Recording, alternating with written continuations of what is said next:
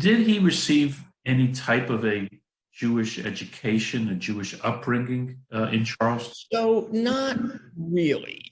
He did not go to a Jewish school.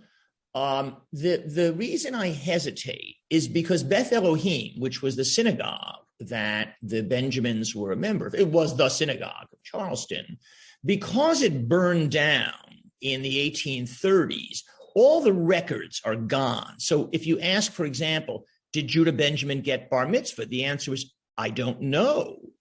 What we know is that his father was kind of a nebbish, was a very bookish fellow, and I probably moderately observant. His mother was not. His mother wore the pants in the family, and she kept the store open on Saturdays, angering other Jewish merchants. Interestingly, before there was ever a reform movement in the United States, since that depended so heavily on German Jewish immigration in the 1840s and 1850s, there was a kind of reform schism that took place at Beth Elohim, of which his father was a part.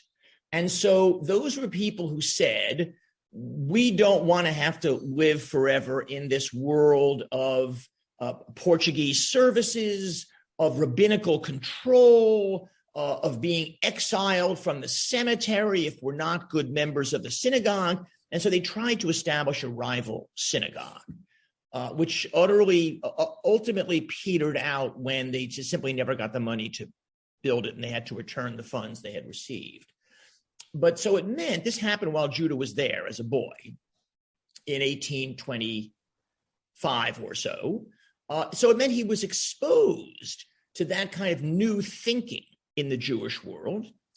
But thereafter, he chose never to live as a Jew. He was never observant. He didn't go to synagogue. When he lived in New Orleans later, when finally the Jewish community became large enough to build quite a sizable synagogue, he's one of the few prominent Jews, so far as I could tell, who didn't subscribe any funds, though he was quite wealthy, in order to get the synagogue built.